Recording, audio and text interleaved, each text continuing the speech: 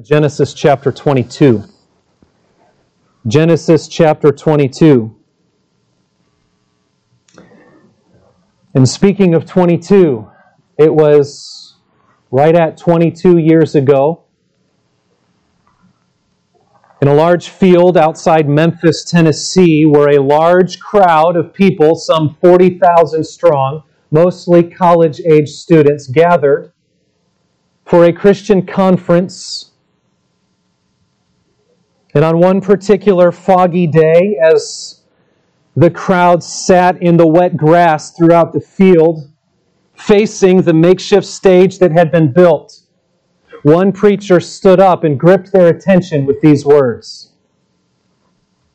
You don't have to know a lot of things for your life to make a lasting difference in the world. But you do have to know a few great things that matter, and then be willing to live for them and die for them. The people that make a durable difference in the world are not the people who have mastered many things, but who have been mastered by a few great things. If you want your life to count, you don't have to have a high IQ or a high EQ. You don't have to have good looks or riches. You don't have to come from a fine family or a fine school. You just have to know a few great, majestic, unchanging, obvious, simple, glorious things and be set on fire by them.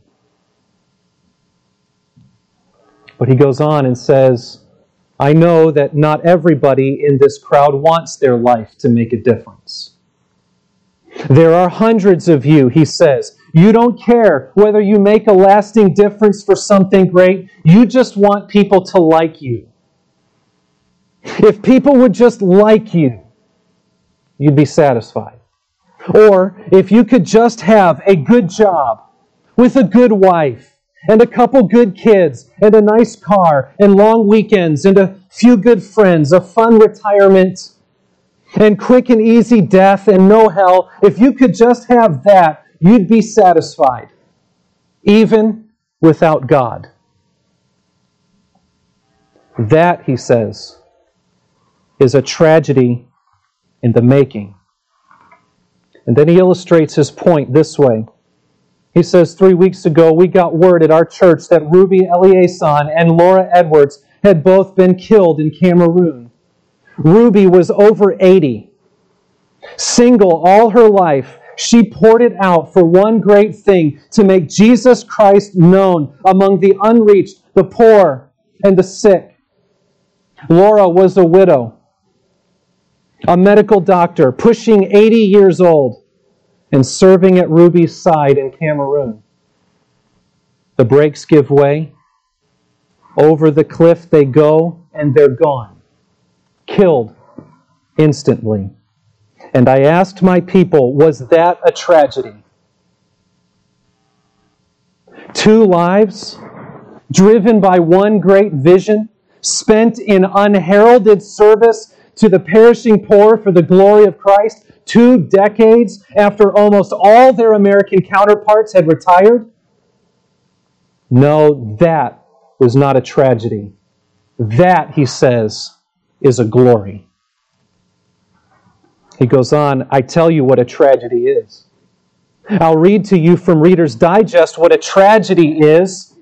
Bob and Penny took early retirement from their jobs in the Northeast 5 years ago when he was 59 and she was 51. Now they live in Punta Gorda, Florida, where they cruise on their 30-foot trawler playing softball and collecting shells. That, he says, is a tragedy. And people today are spending billions of dollars to persuade you to embrace that tragic dream. And I get 40 minutes to plead with you. Don't buy it. With all my heart, I plead with you. Don't buy that dream, he says. The American dream. A nice house, a nice car, a nice job, a nice family, a nice retirement, collecting shells as the last chapter before you stand before the Creator of the universe to give an account of what you did. Here it is, Lord, my shell collection. And I've got a nice swing. And look at my boat. He pleads, don't waste your life. Some of you have already realized those words were spoken by John Piper in probably what is his most famous sermon ever, and perhaps one of the most moving and influential sermons of our generation. And the entire emphasis of that message was to call the men and women of God to look up from the treasures of this world to see the glory and the greatness of the God of heaven and the greatness of the gospel and the word that He has given and the urgency of the message He has called us to preach, and to lay every part of our lives down at His throne for His service and for His glory, because He is worth it. And that is very much the message of the life of Abraham that we see illustrated in Genesis 22 before us today.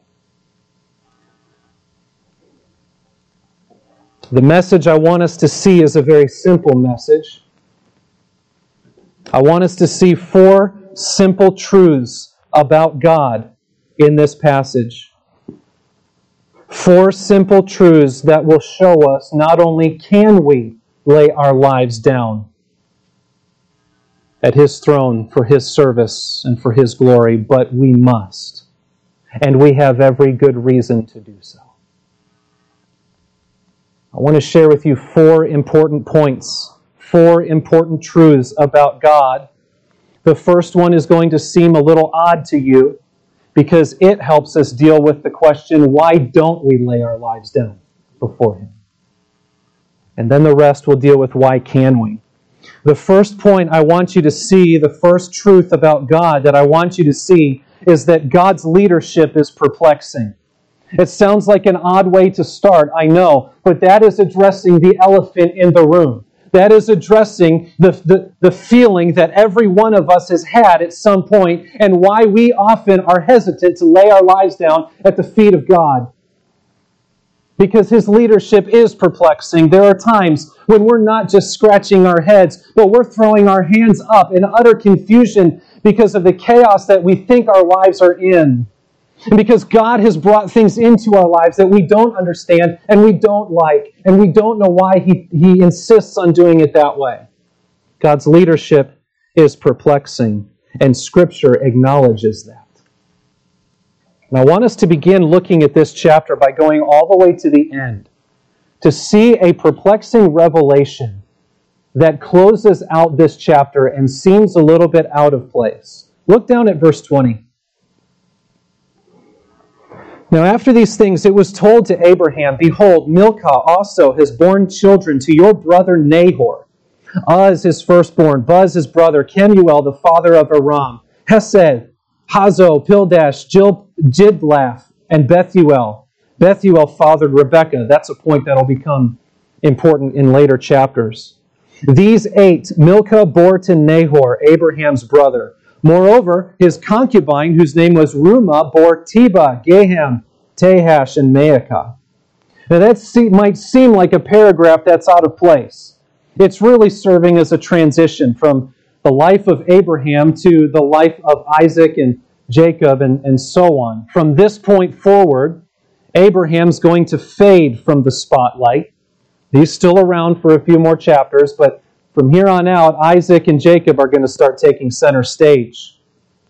And so this is a transitional paragraph, but it's also an odd one thematically, because it presents a weird contrast between Abraham and his brother Nahor. Abraham's the one that God said, I will give you descendants, and I will bless the nations through you and through your descendants. And your descendants will be as the stars of the sky and as the sand of the seashore. But it's Nahor that we read about has 12 children. How many does Abraham have at this point? 1. I know he has 2, but Ishmael's been written out of the story now. Isaac is considered his one and only son. Now, I want you to think about how perplexing that is. Abraham was 75 years old when God reached down to him by grace in Ur of the Chaldeans and pulled him away from his moon worship to follow him in a land that he did not know, to take on a new destiny he did not see, to take on a whole new way of life that he did not understand. And by faith, Abraham obeyed, and he followed God. But he did not see the fulfillment of the promise for a son until 25 years later. He walked with God by faith, not by sight. 25 years. He's 100 years old when Isaac is born. 100 years old. He's been walking with God since he was 75 years old. And now by the time we get to chapter 22, Isaac is likely in his teenage years. Abraham has been walking with God for well nigh 40 years. He has been holding on to this promise that God had made for descendants and for blessing for 40 years. And he has one son, while his brother has 12. That's odd, isn't it? Why would God do it that way? Because God is always up to much more than what we can see. But it gets worse, because now we come to the first part of Genesis 22, and we see a crushing blow to the future, so we think, of this one son. Look at verse 1, chapter 22. After these things, that is sometime after, several years after, likely Genesis 20 and 21, God tested Abraham. Now, when God tests His people, be clear on this in your mind. It is not temptation to sin. God doesn't do that. But when God tests His people, it is for the purpose of strengthening their faith and proving their faith. That's what God is up to here. So God says to him, Abraham, and he said, here I am. He had said that other times before, where he had had conversations with God, and things were blessed in those conversations. I don't think Abraham could have anticipated what was coming next. Verse 2, God says, take your son, your only son, Isaac, whom you love, and go to the land of Moriah and offer him there as a burnt offering on one of the mountains of which I shall tell you. And every one of you who's ever been a parent can sympathize with Abraham and feel the daggers going through your own heart as well, can't you? What? Come again, Lord? You want me to do what? And make no mistake, there was no uncertainty in what God had said. When He called him to make a burnt offering, He was calling him to an act of worship and devotion that demanded he personally kill his own son and burn him so thoroughly that there is nothing left but a pile of ashes. God had just pricked Abraham at the very center of what was most precious to him in all the earth. And God had just commanded him to do something that we consider unthinkable. And this is where many who profess God, who profess to walk with God, get off the trail. Isn't it? This is where many will sit back and make a natural assumption about God in their human wisdom. If God is doing this in my life, then it can only mean one or two things. Either He is no different than the gods I left 40 years ago, or He is not interested in keeping His word. In either case, I'm out. Is that how you would have responded?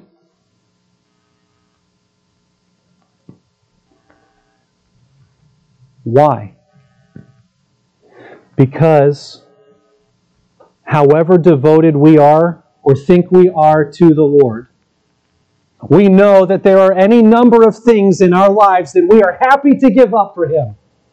Yes, Lord, take this. Yes, Lord, take that. Yes, Lord, I'll go there. Yes, Lord, I'll do this. But we also know that we have a tendency to build hedges in our hearts. And there are certain things in that circle of hedges that are untouchable. This is why the leadership of God in His people's lives is perplexing. Because the leadership of God in the lives of His people involves God reaching beyond that hedge, pulling the branches away, putting His fingers on the treasure in the middle and saying, "That is mine." And we don't like that. That's hard. It hurts. It means we have to sacrifice some things.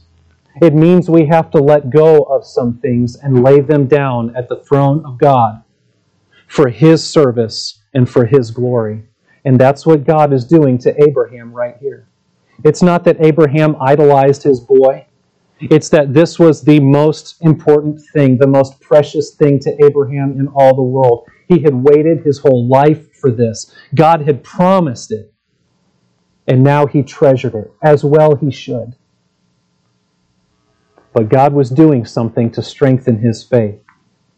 And interestingly enough, while we might think the two most natural assumptions at a command like this is God is just like the pagan gods. After all, child sacrifice, that's what the pagans do. Yahweh doesn't do that. In fact, He commands against it. Or, God's obviously not going to keep His word. He promised. He didn't just promise descendants. He promised that Isaac would be the one through whom those descendants would come. Lord, how's that possible if you're going to kill him? So you've either lost your credibility or you've lost your mind. Abraham makes none of those assumptions. Look at verse 3. So Abraham rose early in the morning, saddled his donkey, and took 2 of his young men with him and his son Isaac. And he cut the wood for the burnt offering and rose and went to the place of which God had told him. I don't see a single word of complaint from Abraham here. I don't see a single argument. I don't even see a single hesitation. Now, I would bet you that some of those things were swirling in his mind. He wouldn't be human if they weren't. But none of that's recorded here. None of that's recorded. Abraham obeys immediately. He rose early in the morning. The next day, he saddled the donkey. He made the provisions, and he set out on the journey. Verse 4, on the 3rd day, Abraham lifted up his eyes and saw the place from afar. On the 3rd day, men, women, listen to this. 3 days, he walks with his son by his side. Isaac doesn't know what's going to happen on that mountain. Abraham knows what God has told him to do. And for 3 days, he walks with his boy. Can you imagine that? If we hadn't turned around yet, certainly at some point on that journey, we would have, right? Think of the anguish. Think of the perplexity. Think of even the temptation to offense. But then look at verse 5. Then Abraham said to his young men, stay here with the donkey. I and the boy will go over there and worship and come again to you. And Abraham took the wood of the burnt offering and laid it on Isaac his son. That's why I think he's in his teenage years. He was able to carry a big bundle of wood. And he took in his hand the fire and the knife. So they went, both of them together. And Isaac said to his father, Abraham, my father. And he said, here I am, my son. He said, behold the fire and the wood, but where is the lamb for the burnt offering? Abraham said, God will provide for himself the lamb for a burnt offering, my son. So they went, both of them together. What do we see in Abraham's response here? We see a faith that none of us can describe. Look at what he said to the men when they left. You guys stay here. The boy and I are going to go worship, and we'll come back. Abraham didn't know what was going to happen on that mountain. All he knew was that God told him to kill and then burn this boy. And Abraham couldn't understand how this was all going to work out. But one thing we know, that one way or the other, whatever else happens on that mountain, they're both coming back. And when Isaac asks the question, Father, haven't you forgotten something? Abraham, no doubt with a shaking confidence, but with confidence nonetheless, says the Lord will provide. Because he knows by this point in his life that when God commands, God enables. And when God calls, God provides. I find it interesting. We've already considered that the first thoughts we might have when God commands something like this is that he's just like the pagan gods of the world, or that he's not going to keep his word. That never seems to cross Abraham's mind. You know what does cross Abraham's mind? We're not exactly told in this passage in great detail, but if you look over to Hebrews chapter 11, you'll see what was in Abraham's mind. Hebrews 11 verse 17 says this, by faith, Abraham, when he was tested, offered up Isaac, and he who had received the promises was in the act of offering up his only son, of whom it was said, through Isaac shall your offspring be named. Get this, verse 19. He considered that God was even able to raise him from the dead.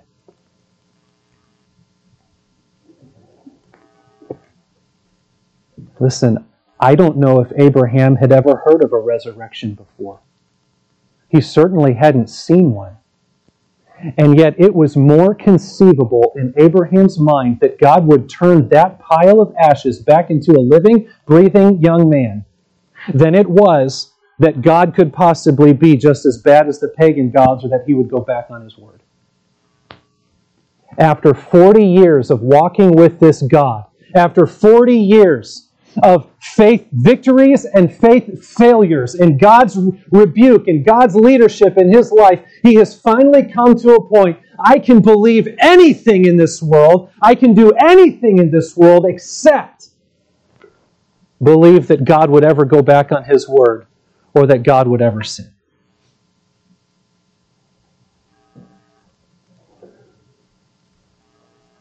Scripture acknowledges that this is a perplexing command that Abraham receives from the Lord, but Abraham demonstrates that this perplexing leadership from God in the lives of his people is okay, and it is good, and it is worth following. And that's the acknowledgement point about God that we see in this passage. God's leadership is perplexing. But in the light of God's perplexing leadership, we can lay our lives down at his throne for his service and for his glory. Why? Because what Abraham understood in this passage is what I want us to learn throughout the rest of our time together. God's leadership is perplexing, yes. But, number two, God's character is trustworthy. God's character is trustworthy. Let's look at verse 9. When they came to the place of which God had told him, Abraham built the altar there and laid the wood in order and bound Isaac his son and laid him on the altar on top of the wood. This is interesting to me. Isaac was big enough probably to overpower this 100-and-something-year-old man. So it appears to me that Isaac is following the faith of his father. Verse 10, then Abraham reached out his hand and took the knife to slaughter his son. He doesn't put the boy on the altar and then sit back and hope for something to happen. He's committed.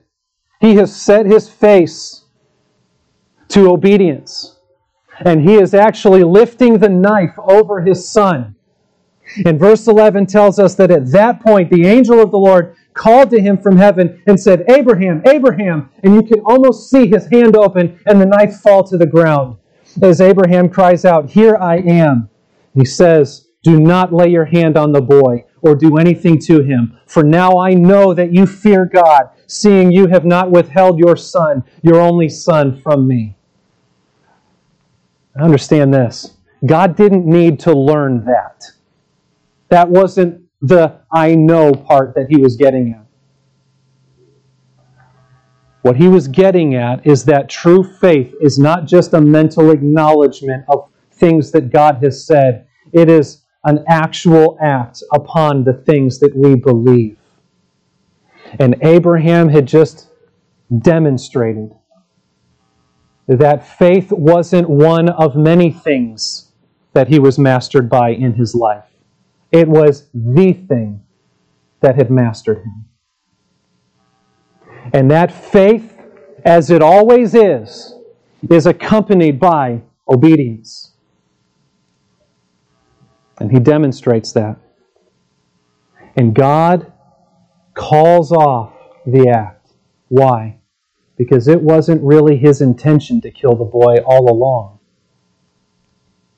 It was his intention to reach into the hedge of Abraham's heart and claim what is most important to him and lead him to lay it down at his throne for his service and for his glory. God did not go back on his word. God did not compromise his integrity or his character.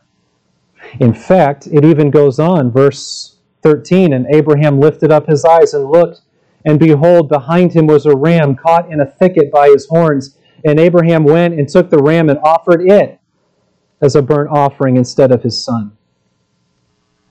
So Abraham called the name of that place, "Oh, I found a ram." Nope. The Lord will provide. As it is said to this day, on the mount of the Lord it shall be provided. Where God calls, he provides.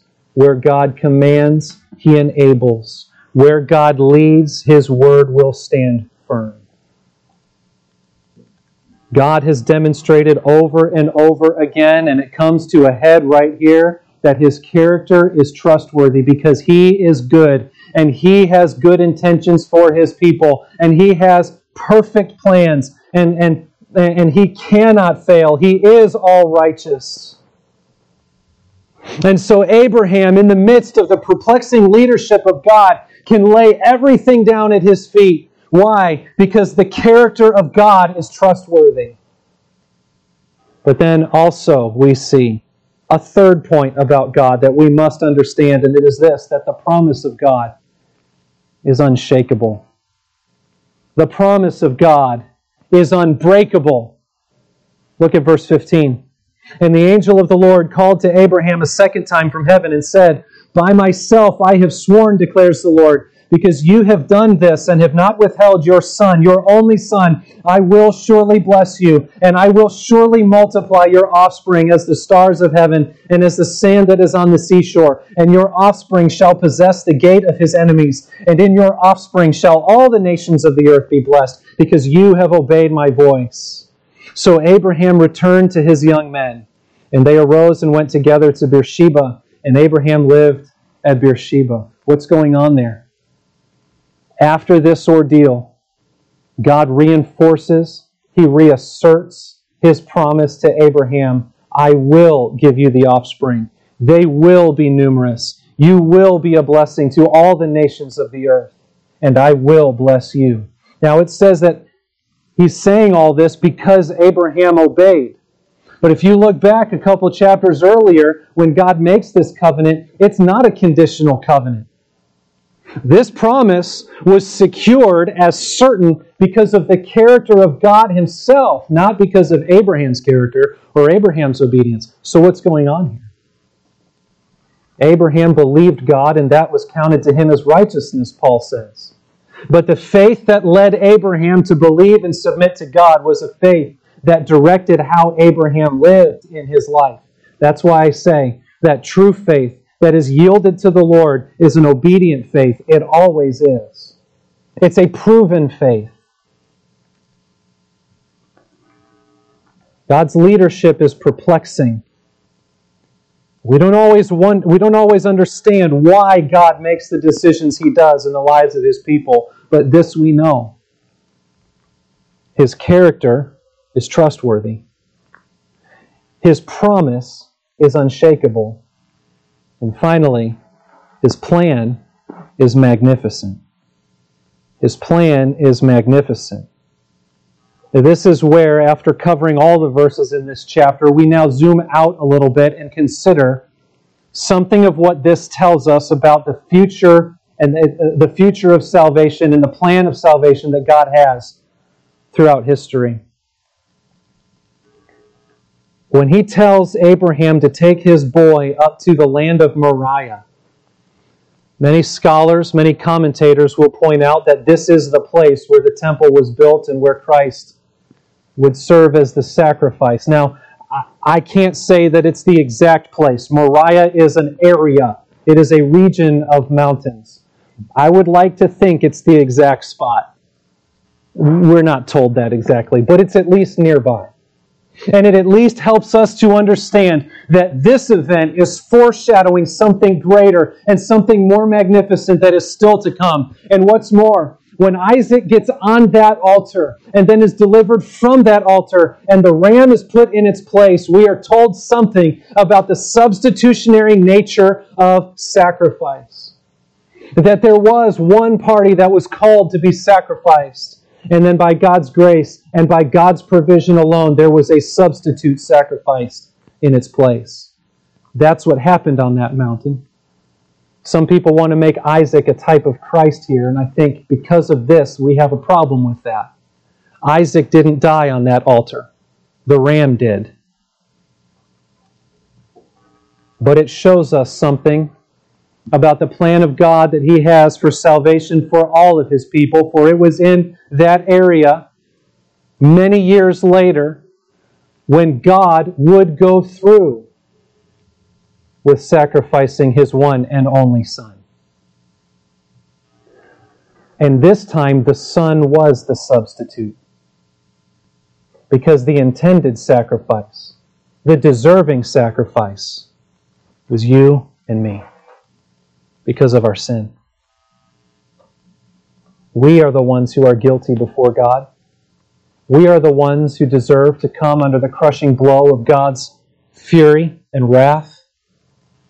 And Christ is the one who bore it in our place, so that all who believe in Him will not perish, but have everlasting life.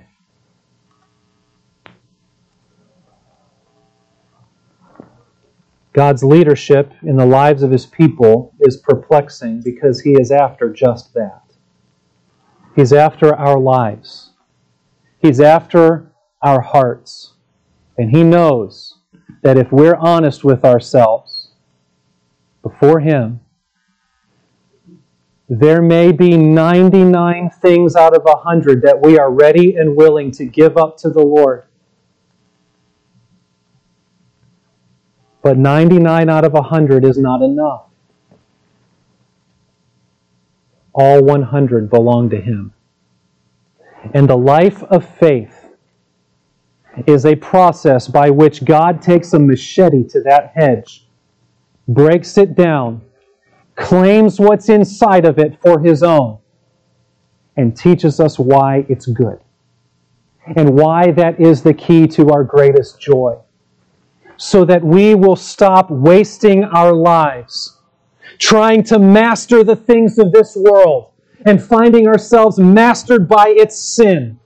And so that we will instead turn our gaze to the only being in the universe whose character is perfectly trustworthy, to the only one in the universe whose promise can never be shaken, to the only one in the universe whose plan is most glorious and magnificent, and say, you can do no better than to lay your life down at my throne for my service, for my glory. And so the call is simple, my friends. Come to Him. I know His leadership is perplexing, and He will lead you through the valley of shadow of death, but that's just the point. He will lead you through it. He will not leave you. He will carry you through it. Come to Him. His leadership is perplexing. I know. It will be hard sometimes. It will be painful sometimes. But it will always be good. And there is no one, and there is nothing in this world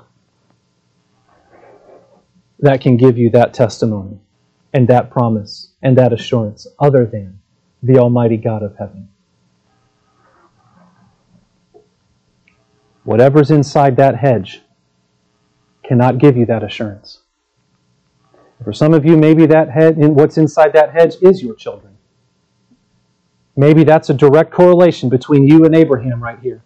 You have dreams, you have plans, you have wishes for your children, and you dread the day. You dread the day when one of those children might come to you and say, I want to give my life as a single missionary in Cameroon to the sick and the poor and the needy. And your retirement plan just got blown up. And God wants to lead you to the point where you can say, with the old song that many of us used to sing, give of your sons to bear the message glorious. Give of your wealth to speed them on their way. Pour out your soul for them in prayer victorious, and all you spend, the Savior will repay. Or maybe it's not such a big thing that's within the hedge of your heart. Maybe it's something smaller. Maybe we need to start more basic to examine our hearts and consider whether or not we have truly laid our lives down at the feet of God. Maybe it's something more simple. Consider this. Where do the people of God factor into your life? Where does the centrality of the Lord's Day and the gathering of the saints factor into your life? Forget whether we're willing to sacrifice our children for the Lord. Some of us aren't willing to sacrifice an hour of sleep. Some of us aren't willing to use the gifts God has given us for the edifying of the saints.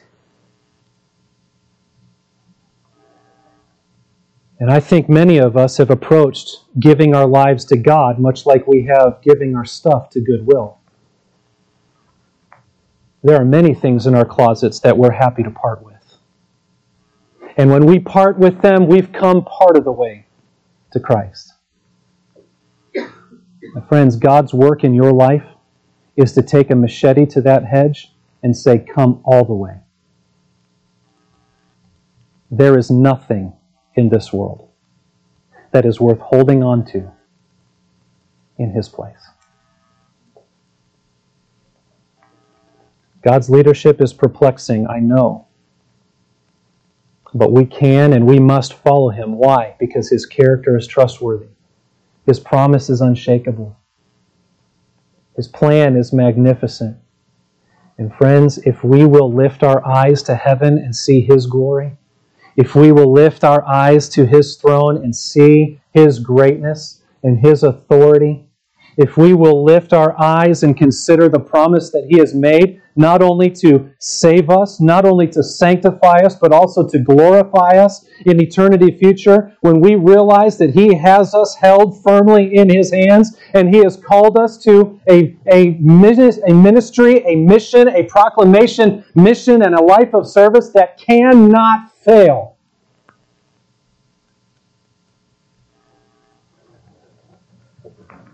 Then we have no other response than to lay our lives down, not in part, but the whole.